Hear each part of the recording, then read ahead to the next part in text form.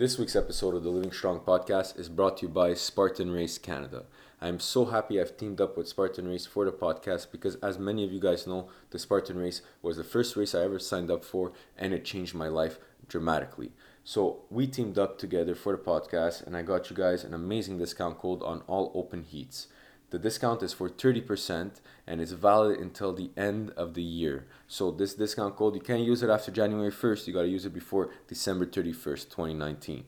So the discount code is SRCA071, SRCA071, and you'll get 30% off on all your open heats. Sign up to a race, change your life. Aru! Welcome back, and on this episode of The Living Strong, we sit down and discuss with the one and only Yancey Culp. Yancey is the genius behind the online training platform Yancey Camp, where he trains everyone from elite OCR athletes to very beginners. I've been on his program for over about a year now, and I can say that the results speak for themselves. My grip strength is out of this world. He is super down to earth and is always there for his athletes and everyone around him. We discuss how he started getting involved with the OCR world and how he believes in a healthy lifestyle and so many other great subjects. We also touch upon a dark part of his life where he was battling cancer. It's a super interesting podcast. He's a super interesting man, and I'm guaranteed you're going to love this one.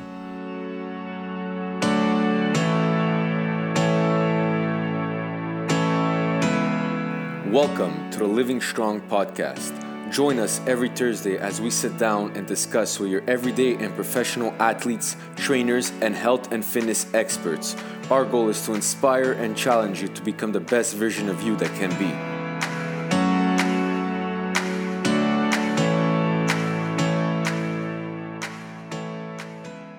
Welcome back to another episode of the Living Strong podcast. This week, I got my coach, Yancey Culp, on the other side of the world here online with us. Yancey, what's up? Hey, man, thanks for having me on. And remind me, where exactly are you right now? I'm in Montreal, Quebec, Canada. Montreal, okay. Yeah. I was born and raised in BC. Nice, beautiful. I shouldn't say raised. I wasn't there for a long time, but Merritt, British Columbia was that's where my dad was for a while when I was mom and dad were when I was born. Awesome. That's a beautiful. BC is a beautiful place of Canada. Yeah. A lot of the mountains, the water, and everything. It's really nice out there.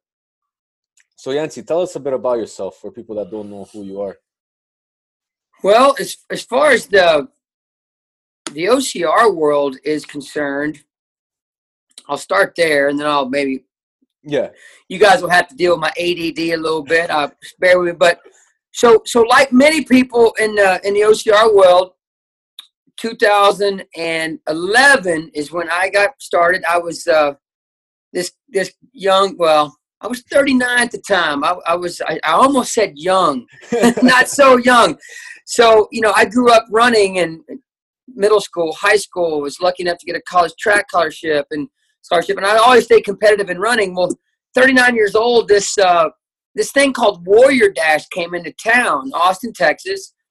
So I stepped up and drug a bunch of friends and clients out. And I remember walking up, and I was like, holy crap, man, there's obstacles out here. I remember being nail-biting nervous.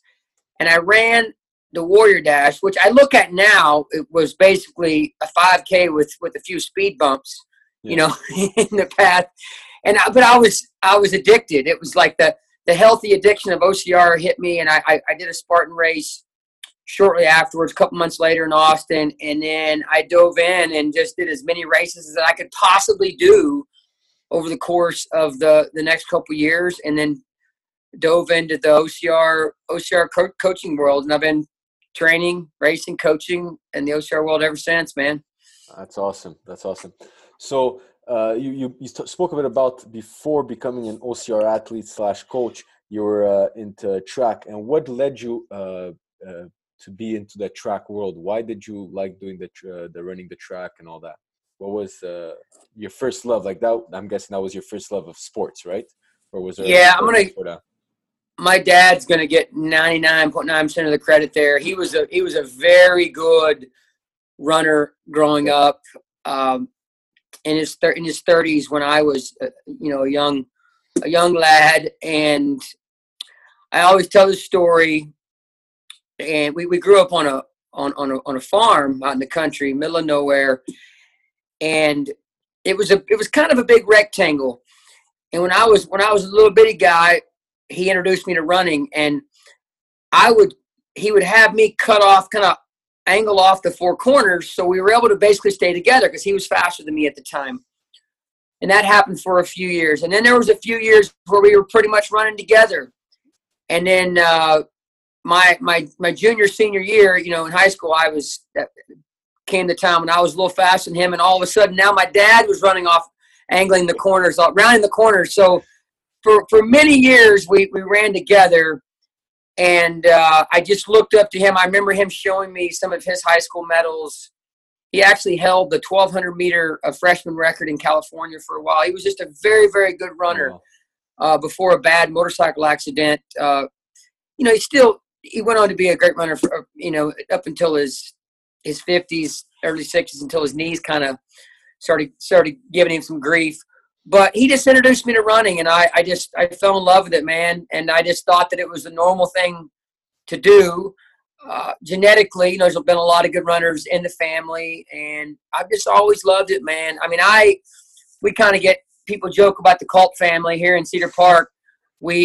You'll see us, my kids and I, jogging through the grocery store. I'm a firm. I know one of these days I won't be able to run anymore. That day will come eventually, and so until then, I run just about every freaking where I go. That's the way I've been doing my whole life. I love competing. OCR was like a massive freaking gift because it allowed us to it just gave us this epic running opportunity combined with cool functional fitness. So that was kind of to answer your question. My dad gets full credit. Awesome. That's awesome. And so you transitioned into OCR, and what led you to keep up on that OCR? So you mentioned you started off with the Warrior Dash, and then you did Spartans, and after that, it was just one after another. But what was it of the OCR races that led you to sign up, keep signing up, and then later on become a coach? I like to say that, and I would debate this with anybody, I think OCR is arguably the most epic fitness movement the world's ever seen. I 100% agree with you on that. Technically the largest, or one of the largest fitness movements the world's ever seen. And I also like to follow that up with, it's one of the most productive fitness movements the world's ever seen. Basically what we have here, and I'm going to tie this into the answer to your question, is we have millions of people across the globe walking into a gym for a different reason today than they were walking into a gym 10 years ago. 10 years ago it was to look better in a bikini or a bathing suit, lose a few inches, lose a few pounds. Now we have millions of people actually walking into gyms and going out to trails and whatever because they're training for a specific race. And I think the fact that, I joke with people, it's like, what the heck did we do 10 years ago? If we wanted to, as far as a participatory sport was concerned, we could sign up for our local 5K, 10K, half marathon, or maybe if we wanted to get really radical, go for a triathlon. That's about all there was, man. Well, now you get to go out on these trails, or where I just came from, Fenway Park, the most iconic baseball stadium on the planet. You get to run around these ranches and parks and ski resorts, or baseball or football fields, and run your 5K, 10K, 15K, whatever, or marathon, and tackle obstacles along the way. So now you and I go do one this Saturday. We walk into work on Monday. Look what we're talking about on Monday around the water cooler compared to what we would be talking about if we would have done the local 5K. Nothing against the freaking 5K, 10K. I love them, man. I came from a track and cross country where I love all things running, but it's just more of a, it offers more to us from a functional fitness standpoint. I think, if you look at the start line of an elite, let's say Spartan race, and let's see, we got Ryan Kent standing beside Hunter McIntyre, standing beside, the list goes on of Ryan Atkins. Put Ryan Atkins and Ryan Kent side by side, and all the other guys, they look like a bunch of cyborgs. I got nothing against the marathon, but go look at the start line of the Boston Marathon, the top 10 guys. Yeah. I mean, they're great. They're great athletes. They don't look like Ryan Kent and Ryan Atkins. No. I'm just, you know what I mean? They don't have to pick up a 100-pound Atlas ball and carry it down and back and lift, 120-pound Herc hoist and flip 400-pound tires and traverse across crazy. You have to have a functional body. And I think that, I was always, I was kind of a bigger runner. I'm like 5'9", 165, and I played football in high school, and I love physical sports. I love the weight room. So I was never that guy, and I was never going to be that guy genetically that was 130 pounds, which you see your elite world-class runners. So it kind of gave this old guy that was a good runner. I never was a phenomenally great runner, but I was a good runner, but had a really nice background in the strength training world. I was kind of a nice hybrid always, which most good OCR athletes are hybrid athletes. And so that kind of drew it to me. It was like I got handed this gift at 39 years old. And I think you kind of hear similar, replies to a question like you just asked from a lot of people out there. If they're elite, age group, or open, very similar answers. They kind of feel like they've been handed this like, oh my gosh, look what we get to go do now compared to the past. Yeah, well, I find it's also more of the OCR world compared to like just the regular running or the weightlifting and all that. It's more of a community, the community around it, and it becomes more of a lifestyle. Like you said, on the Monday, I'm excited to talk at the water cooler with my colleagues. Mm-hmm. Hey, look what I did this weekend. Look at these pictures. Look at that. When it's the running, well, the other guy probably did another running that weekend or something else. So there's that aspect that number one, it gets you out of your comfort zone. Even if you train for it as much as you want, you're always getting out of your comfort zone when doing a race.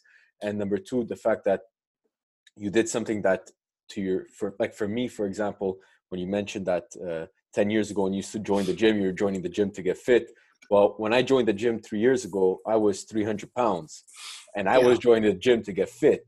But then I was about to lose myself and go off track. And then what I said to myself, I'm going to sign up to something. I need to sign up to something that's going to really keep me on track. A regular 5K wouldn't have kept me on that track. A Spartan race did. And no, you're exactly right. You fall into that category of all of us. And this is not debatable. What I'm about to say is there are millions of people across the globe that are more functionally fit because of OCR. Yeah. It's as simple as that. And that's when I say, I kind of say it as on purpose as kind of to pull people to the edge of their seat. It's like, listen, what I'm about to tell you is not debatable. We're looking at arguably the largest and most epic fitness movement the world has ever seen. And when you say something like that, people are like, I need to hear what he has to say. Yeah. Obstacle course racing is responsible for that. And, Spartan and all the brands, it's been an amazing 19 years. And that's, I would debate that with anybody, and really and truly, you kind of have to throw CrossFit in there. When before 10 years ago, approximately, we didn't have these two fitness movements, and they both, when you combine them, there are an insane number of people that are just training. They're training for a purpose. And so I love you, man. I have a massive love for all things fitness. I've been involved in it for many years. And I love that there are people, they're geeked up on Monday, they're tapering down for the race coming up this weekend. And the social media, where would social media world be? I mean, I know we kind of get caught up in our bubble, but all week long, it's like all these people talking about, well, I'm racing here and there. And here in the States alone, there's 7, 8, 9 different races. Every single pocket of the country has something going on every weekend. So hopefully Canada will get that soon. I mean, I just watched 12,000 people race around Fenway Park. Are you freaking kidding me? 12,000 people? Yeah, it's crazy. It's crazy. So you also mentioned, and as I mentioned, you are my coach. I'm following the Ryan Kett program from you. Why did you decide to transition into becoming an OCR coach or functional fitness coach, as you would say? What led you to that path? Well, I was lucky enough to, in high school, I was my first love was absolutely football. Genetically, I was just really good at running, and I went to state, ran at the Texas State track meet in the 1,600 meter, the mile, and got third place there, and was lucky enough to get a track scholarship to run in college. And I was that kid that kind of stomped on the campus, upset that I wanted to be playing football, but I was about 5'9", back then, about 5'9", 155, and that's not a big football frame. That didn't play well on the football field. But and then I joined the military. I never probably went more than 2 or 3 days of my life since middle school without running. And then I along the way, my 20s and 30s, I was competitive in running. I started coaching and running, and then I got the OCR bug, and I said, after about 3 or 4 races, I said, you know what, I want to coach in this sport. And back then there was nobody that had a lot of OCR experience. So I had this running background. So what I did was I raced anything and everything I could get my hands on. My third or fourth OCR was a 72-hour death race. So I had this bookend over here. I was doing Spartan sprints and all this short stuff, and I started doing all Ultra Beast and all these things in between, and I was racing as much as I could possibly race. And I firmly believe it's one of those sports where when you get your mind and body out on course, you have a good understanding of how to program. It's just a little different than running your preparing somebody for a 5K. So I was really drawn to the uniqueness in the programming, and it's almost like the OCR creates this forever gray area. If I'm training you for the 1,500 meters in the Olympics, that's kind of black and white. There's only so much deviation we can go there, but OCR provides this beautiful gray area, and you can continue to be creative with the programming. I kind of joke that, I never want to be a copy and paste coach. And as you know, as a Yancey Camp roster athlete, that our client, that I throw a little something different at you all the time. I tweak the workout a little bit, and OCR allows that. It allows you to do that while also working in just enough science and make it sensible training that's going to translate out on course while also making it fun. So it just played in well to things that I love, man. I love training. I love coaching. And I love none of us really know what's on the horizon in 2020. Like there's always new stuff being announced, like new distances, and just this. It's a roller coaster ride. Oh, even when you think you know what it's going on, it's still a roller coaster ride. So it creates an amazing opportunity for coaches and athletes alike.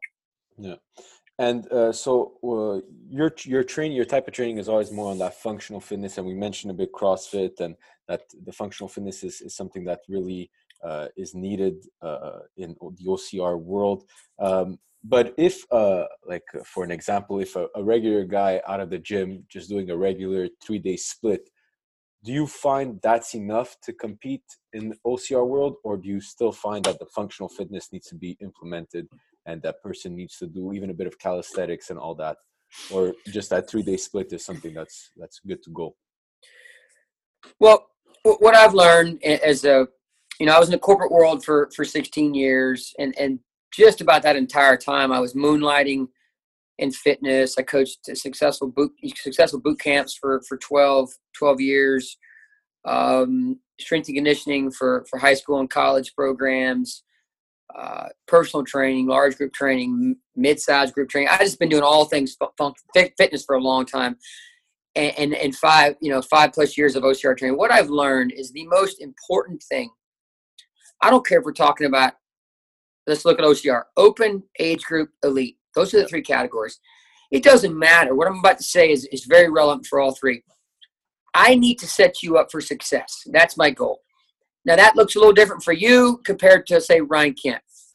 I program 3 workouts a week on Yancey Camp because I want you to be in a place, and all of our clients to be in a place where, and I've said this a million times, when you put your head on the pillow on a Sunday night, if family life and a crazy work life, I don't want to say interfere because that's a bad thing. Those things should come first for most of us.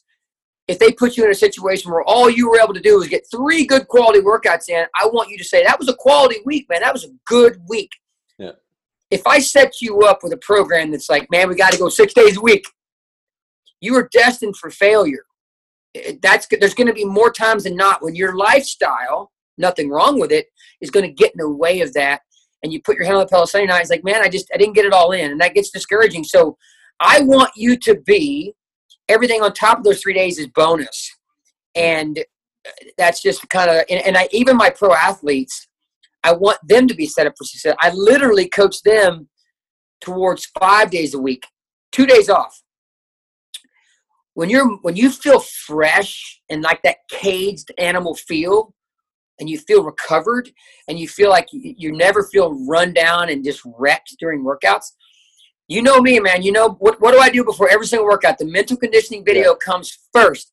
Yeah. I want you to feel mentally strong and empowered, and I never want you to feel ran down mentally or physically. So I always say, if you're going to lean one way or the other, I would rather lean towards slightly too little training than too much, and for you to feel mentally like a rock star.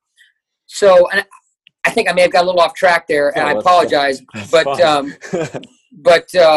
that's the deal, man. I want you, and this is my golden rule for every single client. I don't care if I'm training somebody to try to win some world championship in OCR, or all of us that are just trying to run a successful race, whatever that might be, from an open age group or elite. I want you and I to, when we snap our fingers and we wake up 20, 30 years from now, in your case, like 40, 50 years from now, I want you to be able to say, man, I really enjoyed that entire process. I enjoyed, working with Yancey and just all my experiences throughout my time in OCR. I'm really glad I did it the way I did it. I have no regrets. My body stayed pretty darn healthy, and I was able to really enjoy OCR, whatever competitive level you wanted to enjoy it at. And you got a big shit-eating grin on your face, man. You're happy, with everything you did and the way you did it. So, and that's part of my job as your coach, to help guide you to make sure, because really and truly, something that's important for me is most clients I've learned, my job is more times than not to pull them down than to motivate them. They, coach them down to a sensible week, because they get, man, it's a healthy drug. OCR pulls you in. You want to reach for that next goal. Yeah. And we got to find balance and making sure we stay healthy, and work and family come first, and we're able to mesh it into our life versus allowing it to take over our life, which can lead to bad things sometimes. For sure. And with your crazy schedule, as going from, like you just mentioned, you were in Fenway Park and all that, how do you keep up with a training routine? What are your tips for a person that does a lot of travel, that has a crazy busy schedule? What would be some tips for that kind of people? So I was just talking with a few clients about this today. So reality is, for most of us, we'll use Ryan, for example. He's the roster athlete that I coach that you're with. Yeah. We're looking at 5 to 6 workouts a week. Yeah. One day off. And that's the normal. So that's a full-time program. I'll use myself as an example. There's plenty of weeks when I only get 3 to 4 workouts. For sure. So with Ryan, that full-time schedule, about 30% of the time we're looking at tough zone 4, zone 5 workouts. About 70% of the time we're looking at zone 2, zone 3 workouts. Yeah.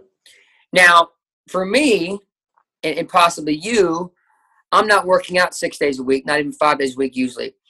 So more, I'm going to look for that high quality workouts. Like today, I did a real tough session. It was short, and I was kind of guinea pigging a workout that I'm going to build next week. And I love the fact, it's one of the reasons I stay in shape, so I can continue to use my body as a guinea pig. Yeah.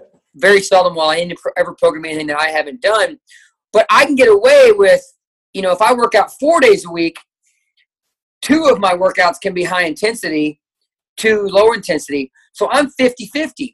Well, I'm also getting 3 full days of rest that other athlete is not getting. So I really try to, man, I just never hardly find myself doing what some people call junk miles, just going out and just working out for the heck of it.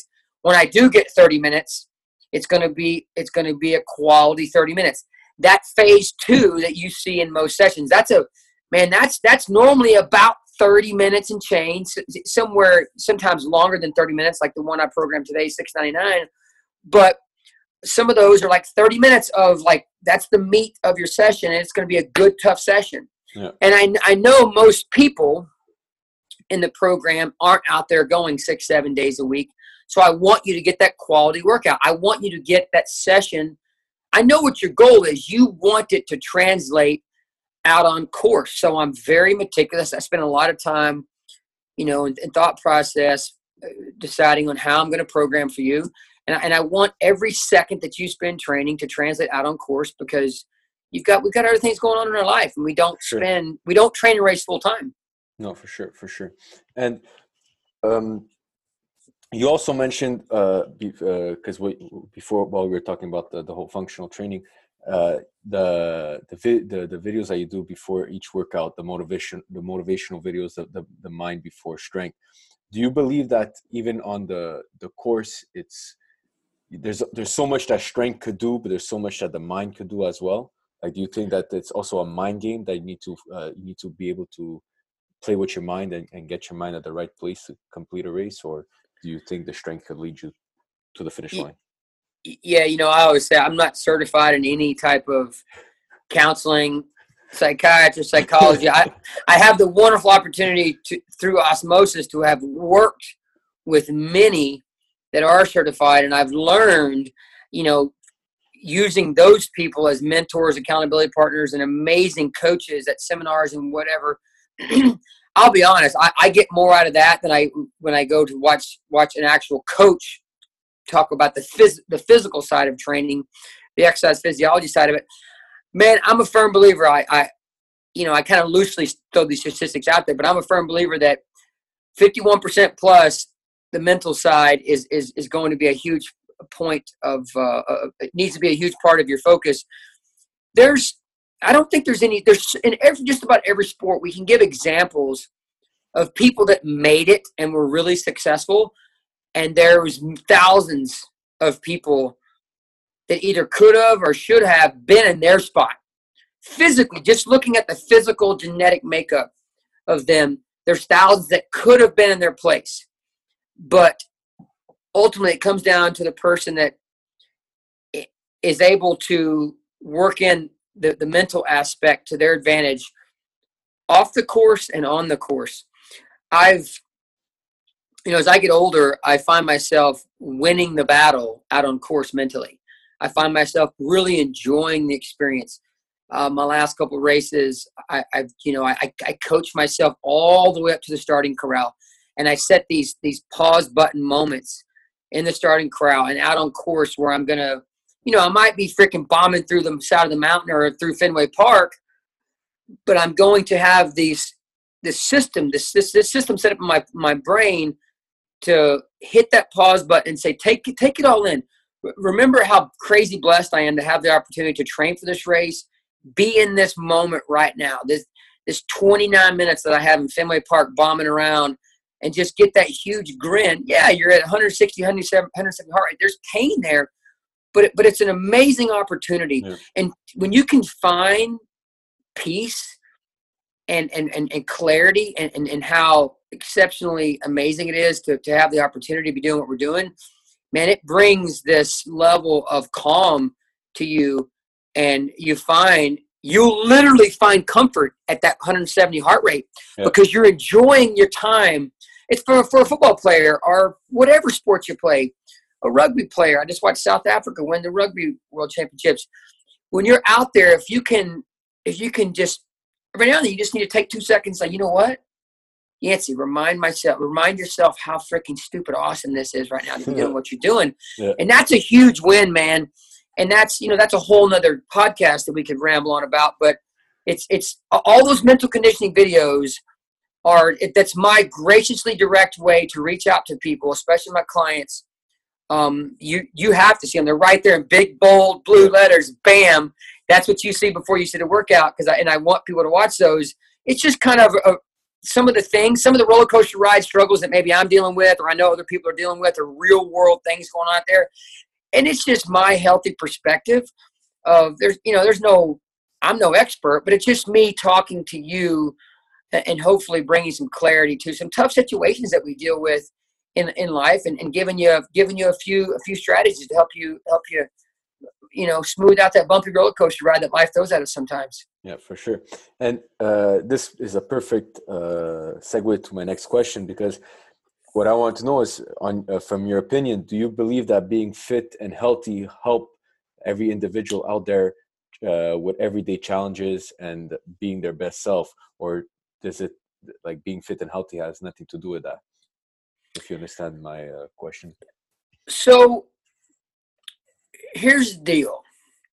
It doesn't matter what. Yes, some of us have jobs that require us to use the physicality of our body to perform that job a little more than others. Yeah, you could be an accountant or a secretary or a bookkeeper, whatever, or an engineer or a computer coder, or some other jobs on the other end of the spectrum. But I don't care what you do or what lifestyle you lead. This beautiful machine of ours is our mode of transportation throughout this epic journey on this beautiful rock of ours. And if you disrespect it, you're creating a situation where you are not going to be able to enjoy your time on this beautiful rock like you could. I like to say, I like to look, I just is kind of my, I'll pull your ass to the edge of the seat moment and tell you that don't disrespect your body, because I want you to be able to say yes when your kids one day, or your grandkids, or that future wife or spouse of yours says, hey, let's go do this. And because you did a good job taking care of your, literally, I say be selfish with enough time each day so that you take care of this beautiful machine so you can say yes to those things.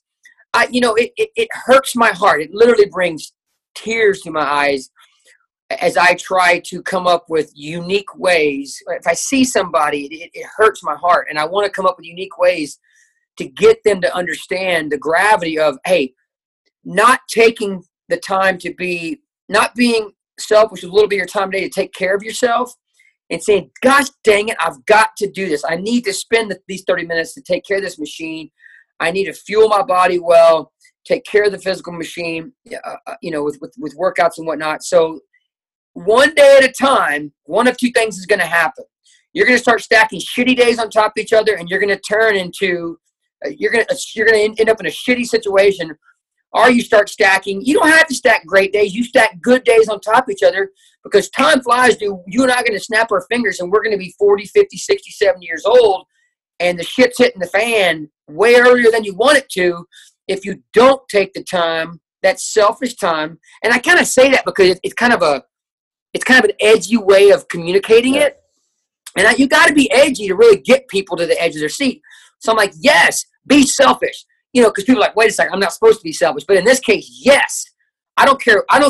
Your family needs to know that I'm doing this for you, because I want to, when the kid's like, hey, let's go on a ski trip, or let's go hike the Grand Canyon, you're going to be able, like, this freaking body, this 47-year-old I'll be damn, I'm going to be able to do it. And I'll still do it faster than most people, because I've been stacking years upon years upon years of taking care of myself. So at 47 years old, I don't care if you think it's bragging or not. I can still go out and drop the freaking hammer. Yeah. I can run circles around almost 20 years old. It's nothing. You don't have to do anything extravagant. Just take a little time to respect the beautiful machine. Yeah, I like that. Respect the beautiful machine. Dude, that was my soapbox. I'll jump off of that. That's awesome. So we didn't touch upon it yet in the podcast, and I just want to bring it up. How do you deal with nutrition, and what's your views on nutrition and being fit for OCR races? Are you more towards Like I know Joe DeSena is really close, almost like is really plant-based at the moment, and I think he's been for a while. How do you feel that nutrition plays a role in being fit and healthy?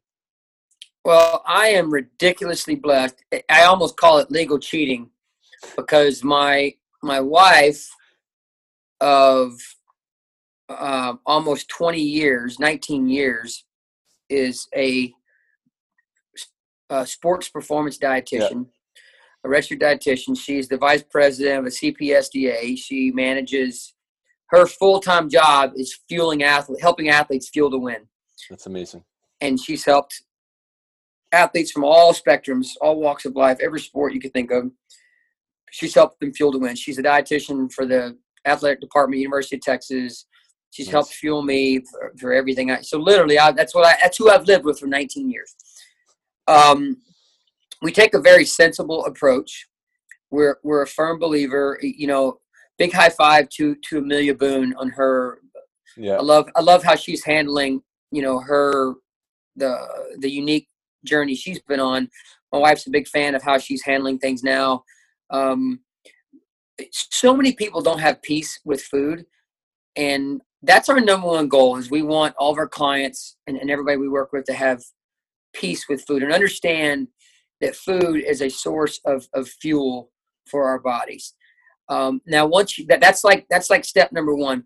Once you understand that, we want people to understand that it doesn't have to be rocket science. It doesn't have to be a book this big and crazy lectures. Once you have some basic guidelines, we want you to think about it this way.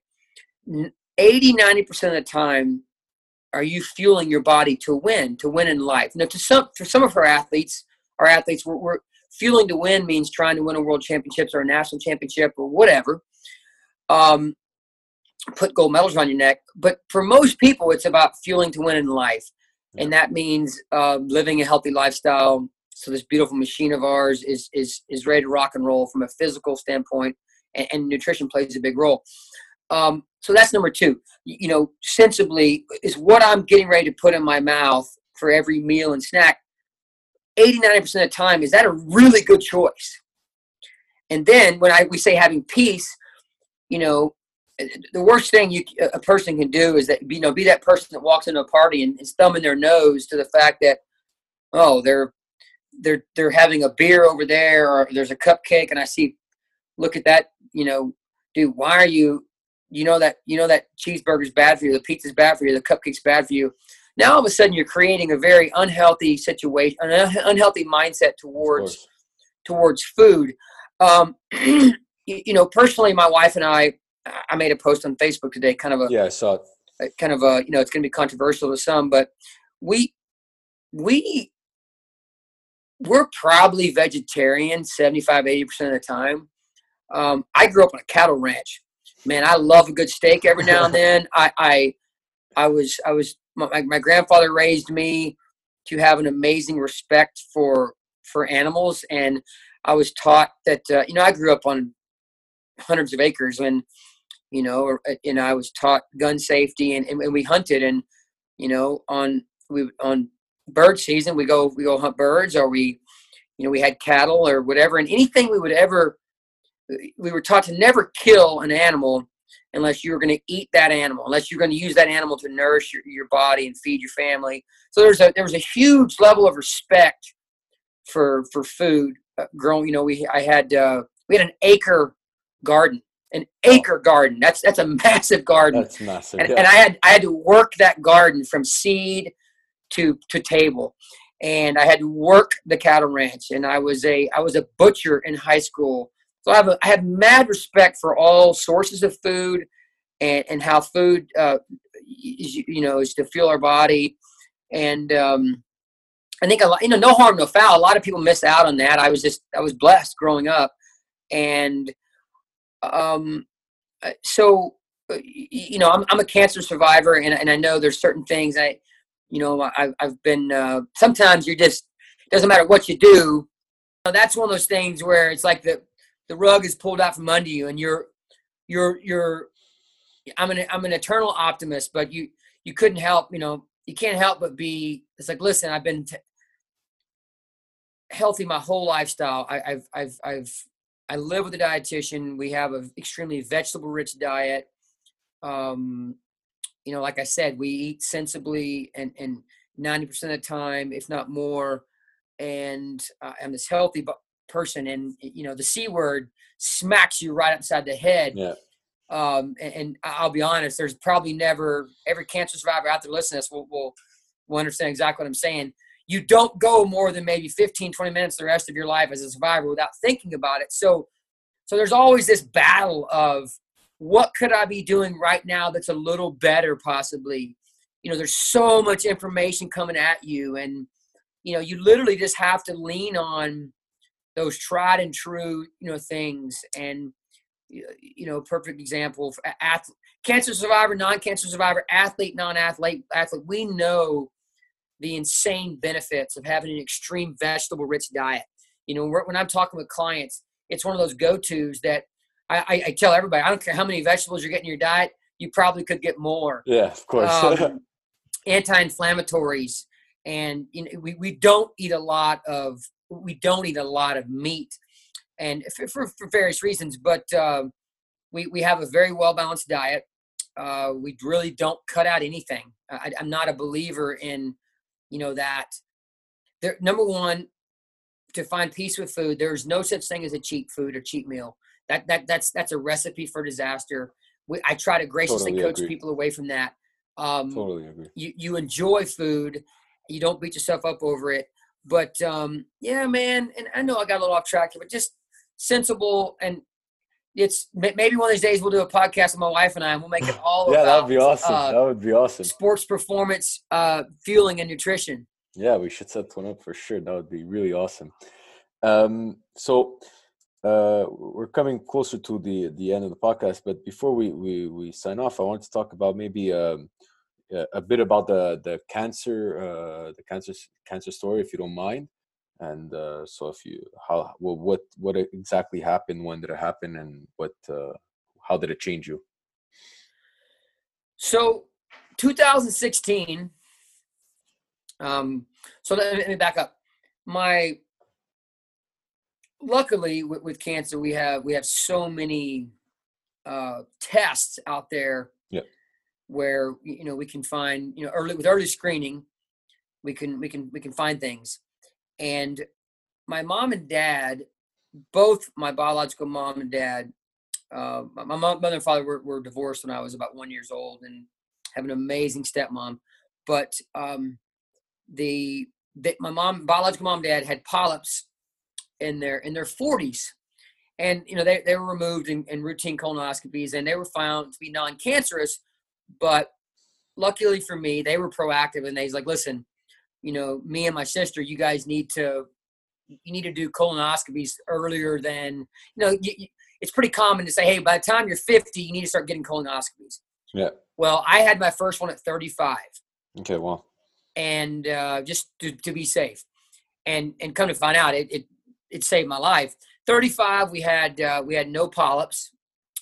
40, we had a polyp, but it was non-cancerous. 40, for some reason, and this is sometimes things happen in life, I decided to go in. I don't know what happened, man, but things happen in mysterious ways sometimes. But I went in 6 months early. So I had it at right before I turned 45. I had my colonoscopy. And the way it happens is they found a polyp. What they do, they send it off to the lab, and they take these polyps, they slice them like into 100 little sections, and they do biopsies. Well, I get a call about 6 days later, and my gastroenterologist says, Yancey, you got cancer. We found cancer in this polyp. And I'm telling you right now, dude, there is nothing. It is like getting hit by a freight train. Yeah, for sure. My wife was on a trip to Napa Valley. So I call her. Let me backtrack. The gastroenterologist says, here's what we want you to do. I want you to come in. I need to go in, and we're going to go back in, and we're going to take this purple dye, and we're going to color this area where I removed the polyp, because there's absolutely no way of knowing if we don't know how far it's spread. So what we're going to do is go in and we're going to do a gastro resection. And so I go in, I don't know, a couple weeks later, major surgery. It's called the Da Vinci surgery, big robotic surgery. They took out 8 inches of large intestine, 4 inches above where the cancerous polyp was removed, 4 inches below. And they go in and they take out as many lymph nodes as possible because that's the first place it spreads to. So they took out 37 lymph nodes. He was able to get a very successful cluster of lymph nodes. Every single one of those lymph nodes goes through that massive biopsy process. Yeah. They found cancer in 3 of those lymph nodes. So technically I'm stage 3 cancer. And there's a decent chance at that point I'm cancer free, but there's no way of telling. So the years of history, years of research says, okay, the best thing to do now to dramatically improve my chances of this not recurring is I go into 6 months of chemotherapy. And, there's going to be people listening and know exactly what I'm talking about. There's nothing sugar-coated about that. It's that's the most brutal thing you'll ever go through in your life. It's a roller coaster ride of all the roller coaster rides. Mad love to anybody out there that's been through it or is possibly that's going through it right now. If you want to reach out to me, please do so. You can list my phone number, my email. They can come visit me at my freaking house. I will do anything for you during this time that you're dealing with right now because I can relate. This guy went into cancer. I could run a 455 mile at 45 years old. During my chemo week, I could barely walk a 15-minute mile around my neighborhood.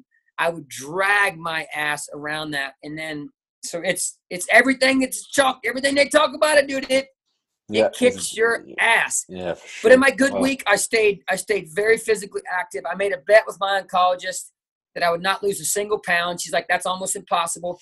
I went into chemo 165. 6 months later, I got out of chemo 165. During that off week, you basically have a really shitty week, and then you kind of start climbing out of it. And by the time it's for your next session, you're feeling pretty good. I mean, I'm 70, 80%, which is like during that, that's like rock star status, basically. Exactly. So, I mean, I was lifting weights in that good week and running and just doing everything I could to stay on cycle. What happens is a lot of people, if you have to get off that timing, that cycle, because your red blood cells and your blood counts don't recover, you have to get off the cycle. And if you can stay on cycle, that chemo is much more effective. So it'd take me 2 hours to explain all of it. But you learn a lot about yourself. And I was talking to Joe DeCena the other day, and I was like, man, Joe, you have no idea how many times I leaned on that 72-hour death race.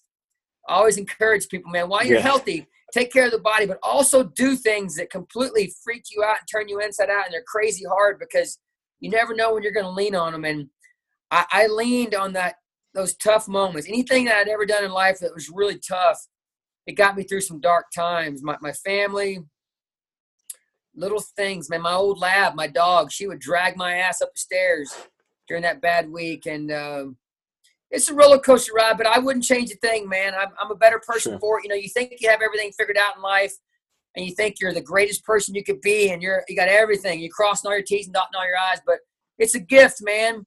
Anybody that's ever survived something like that, they understand what I'm talking about. It's a gift, and I'm a much better person for it. I want to do everything I can the rest of my life to serve you and everything else. I'm far from perfect. I'm failing forward every day, but I'm going to give you my best effort. And I was not giving you my best effort before cancer. So it's a blessing in a crazy way, man. That's all you can do is look at it as a blessing. Yeah, for sure.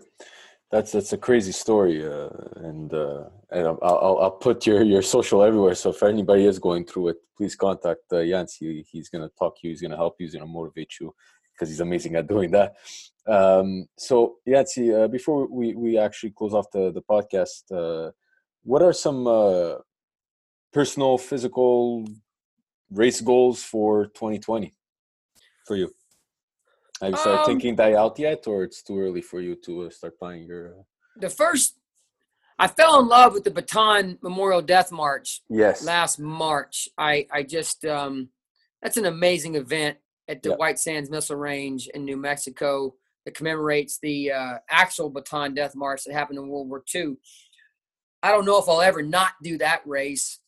It's a 40-pound ruck marathon in the mountains in the desert of White Sands. I'll do that with a bunch of friends. I'm really good at talking people into doing shit that they don't think they can do, and they just kind of I'm a hard person to say no to. So we're Yeah. taking a lot of people out there. I still love freaking racing, man. I love racing so much. I just finished my 4th OCR. I don't get to race as much as I used to because I'm working so much. I do a lot of work with Spartan and other companies. It's all fitness, so I love it all. But I guarantee you I'll do 4 or 5 races, actual just normal obstacle course races. Every couple times every year, I'm going to sign up for something. And sometimes it's a spur of the moment thing. Baton last year was a spur of the moment thing. I encourage everybody out here to do what I'm about to say here. Every now, when you finish your next event, you got to be certain for what you're going to sign up for next. So I'll do a couple things next year that just seem radically crazy on paper, and that I just know they're going to put me knee deep in the suck. Yeah. And because that's important for me. And I know not everybody understands that, but I wasn't always like that. But it's kind of there's addictions in life, and some of them can be healthy. And getting out and racing, and what happens is when you keep something on the calendar, you're more inclined. Of course. I talked about earlier in the podcast, we got to take care of this beautiful machine, be a little selfish with your time.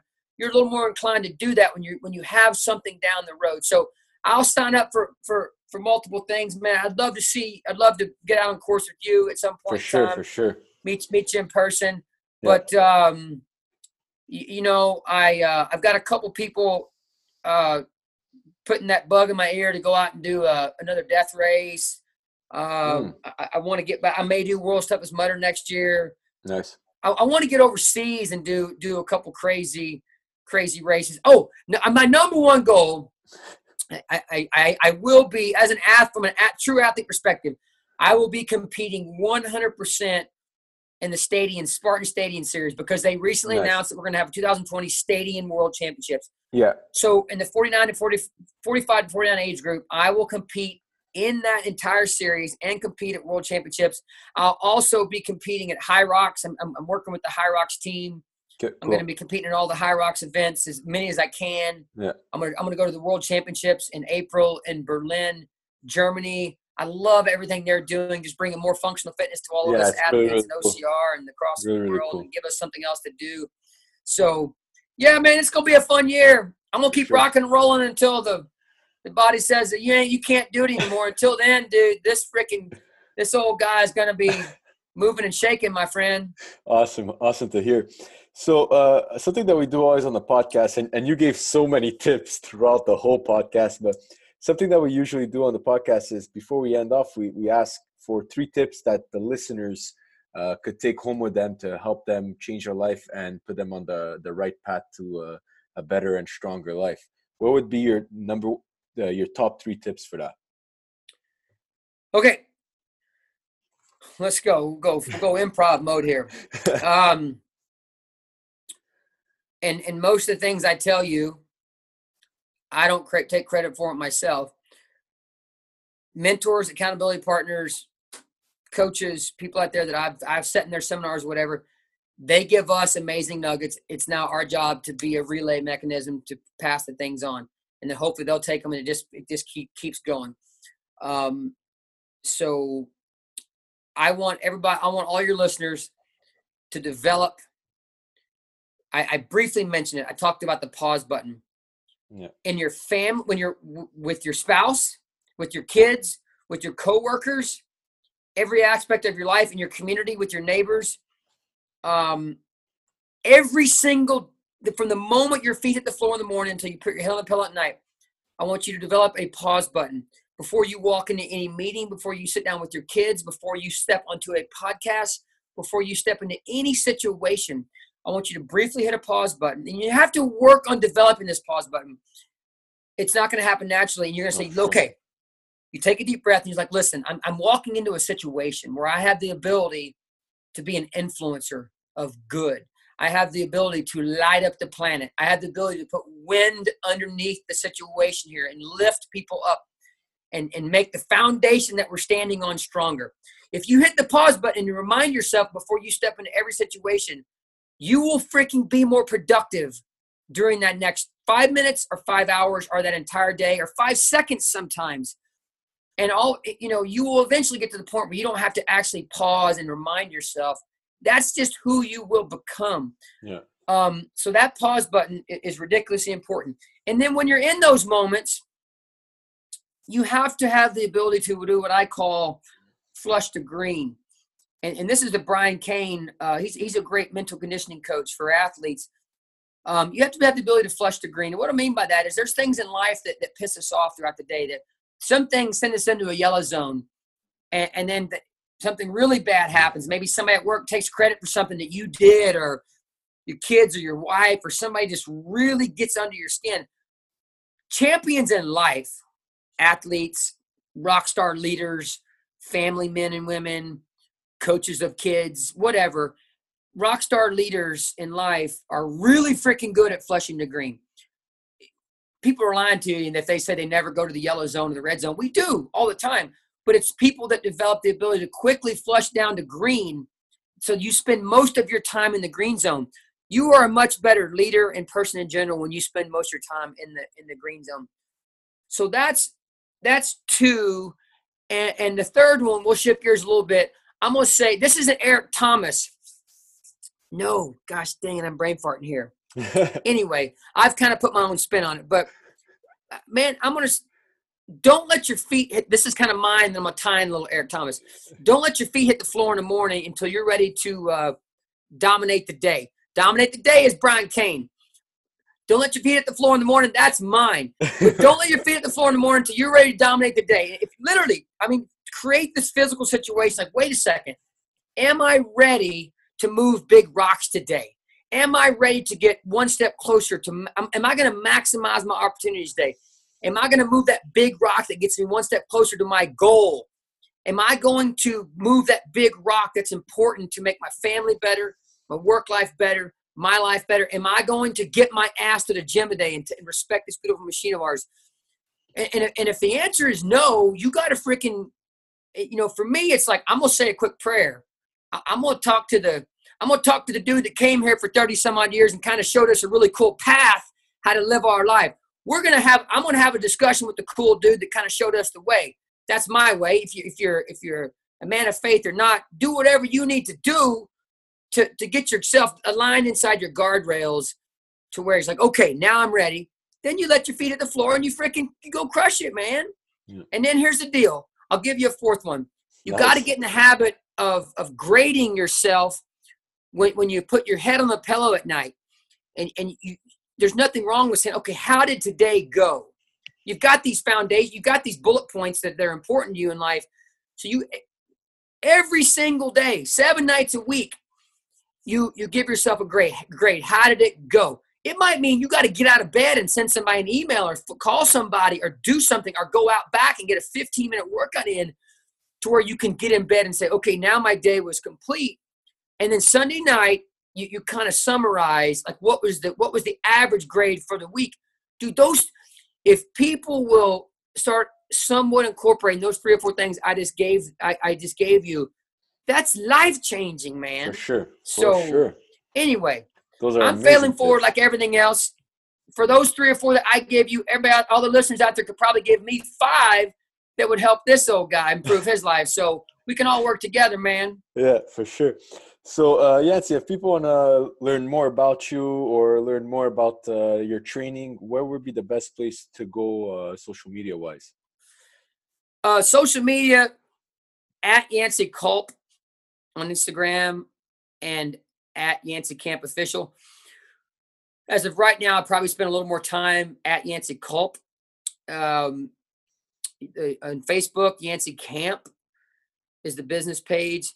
Of course, YanceyCamp.com. That's all things Yancey Camp online training for OCR entry level, OCR premier. We have a lot of other great coaches on there. Dakota Rager, Heather Golnick, Monica Brandt. The OCR program has been rock and rolling for 5 years. We have 600 plus clients in about 25 countries. It's a great, well-rounded, extremely inexpensive for what you get program for helping put you in a great situation where you maximize your training time. It's going to translate out on course. Late this week or early next week, we're launching our Yancey Camp Nutrition Program. Corinna Coffin, who's a badass OCR athlete, as well as a registered dietitian like my wife. Corinna and my wife will be managing all things Yancey Camp Nutrition. So that's a fun thing going on. Cool. My email, yanceyculp@yanceycamp.com. My freaking phone number, 512-423-3486. People think I'm crazy for giving that out. Dude, text me, call me. I'm nothing in this world if you take away my ability to, what Matthew McConaughey says, localize with people, socialize, I'm nothing, dude. I might as well just freaking jump off a cliff and end it if that day ever comes. That's all I'm good at in life is communicating with people. I love doing that. So any way you can contact me, contact me. If I don't reply, it's not on purpose because I accidentally missed it, and you keep bugging me until I finally reply to your ass because you're not bugging me. I love talking to everybody. Awesome. Well, Yancey, thank you so much for being a part of the podcast. It was an amazing talking to you. I learned so much about you. I learned so much about health and fitness through you, and being part of your trainings for over a year now. It's life-changing to myself as well. So I want to thank you for that. If you guys, anybody out there in the podcast world wants to get some of the best OCR training, please go check out the Yancey Camp. It's an amazing, and like you said, super affordable, and the trainings that you get are out of this world. So thank you, Yancey. I don't know if you have some last. Yeah, go ahead. I want to give a shout out to a few of my sponsors, if that's okay. Yeah, not a problem. Go ahead. Humann.com, man. Humann.com, HUMANN.com. The makers of Beat Elite and many other great products. They've been in my corner for 6 years now. Just an unbelievably exceptional company. We have, myself, Ron Atkins, Lindsay Webster, and Amelia Boone are all on the team, and it's one of the greatest. I haven't tried it yet. I have to try it. It's one of the greatest. If you ever get a chance to, I wish I could snap my fingers and have everybody out there meet everybody at the corporate office, the husband and wife team, Anne-Marie and Joel Coher. It's just an exceptionally run company, and I love everything they do for us athletes, and just they provide products that can help change the human race. And my family at Power Systems, shout out to Gooder and Mud Gear, some of the fun things we're doing together. Launching an amazing project on teamed with a guy that's got an amazing product. We're launching on Kickstarter soon. You guys keep an eye on my Instagram there. It's a pillow that's going to change your life, my friends. I saw you may that. have seen the videos. Yeah, we just have a lot of fun things going on. Shout out to Spartan, man. Joe DeSena. Yeah. I met that guy 35 hours into the death race on the side of a mountain in Pittsville, Vermont in 2013. And just what he does, man, and how he does it. I love working with the Spartan folks. It's just a great team. And everybody at High Rocks did a lot of fun work for them. But Game Time, another company I work with, they're under the same umbrella, the Playcore umbrella with Power Systems. But man, I got a lot of irons in the fire, and it's all working with a lot of good people, a lot of good, genuine, awesome rock star people. So shout out to every one of you. I know I'm missing some of you. Shout out to my amazing wife, and rock and roll, man. I'm starting to sound a little bit like Cuba Gooding Jr. getting his Academy Award in 1996. You guys are about ready to freaking get the shepherd's hook and pull my ass off the stage. Shut me down. Well, thank you so much, Yancey. It was awesome talking to you. Everybody out there, keep living strong.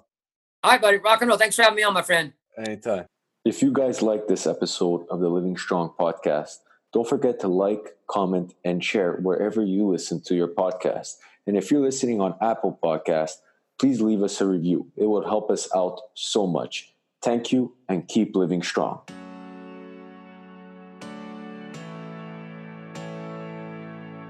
Thank you for listening and being part of the Living Strong podcast. Till next time, keep living strong.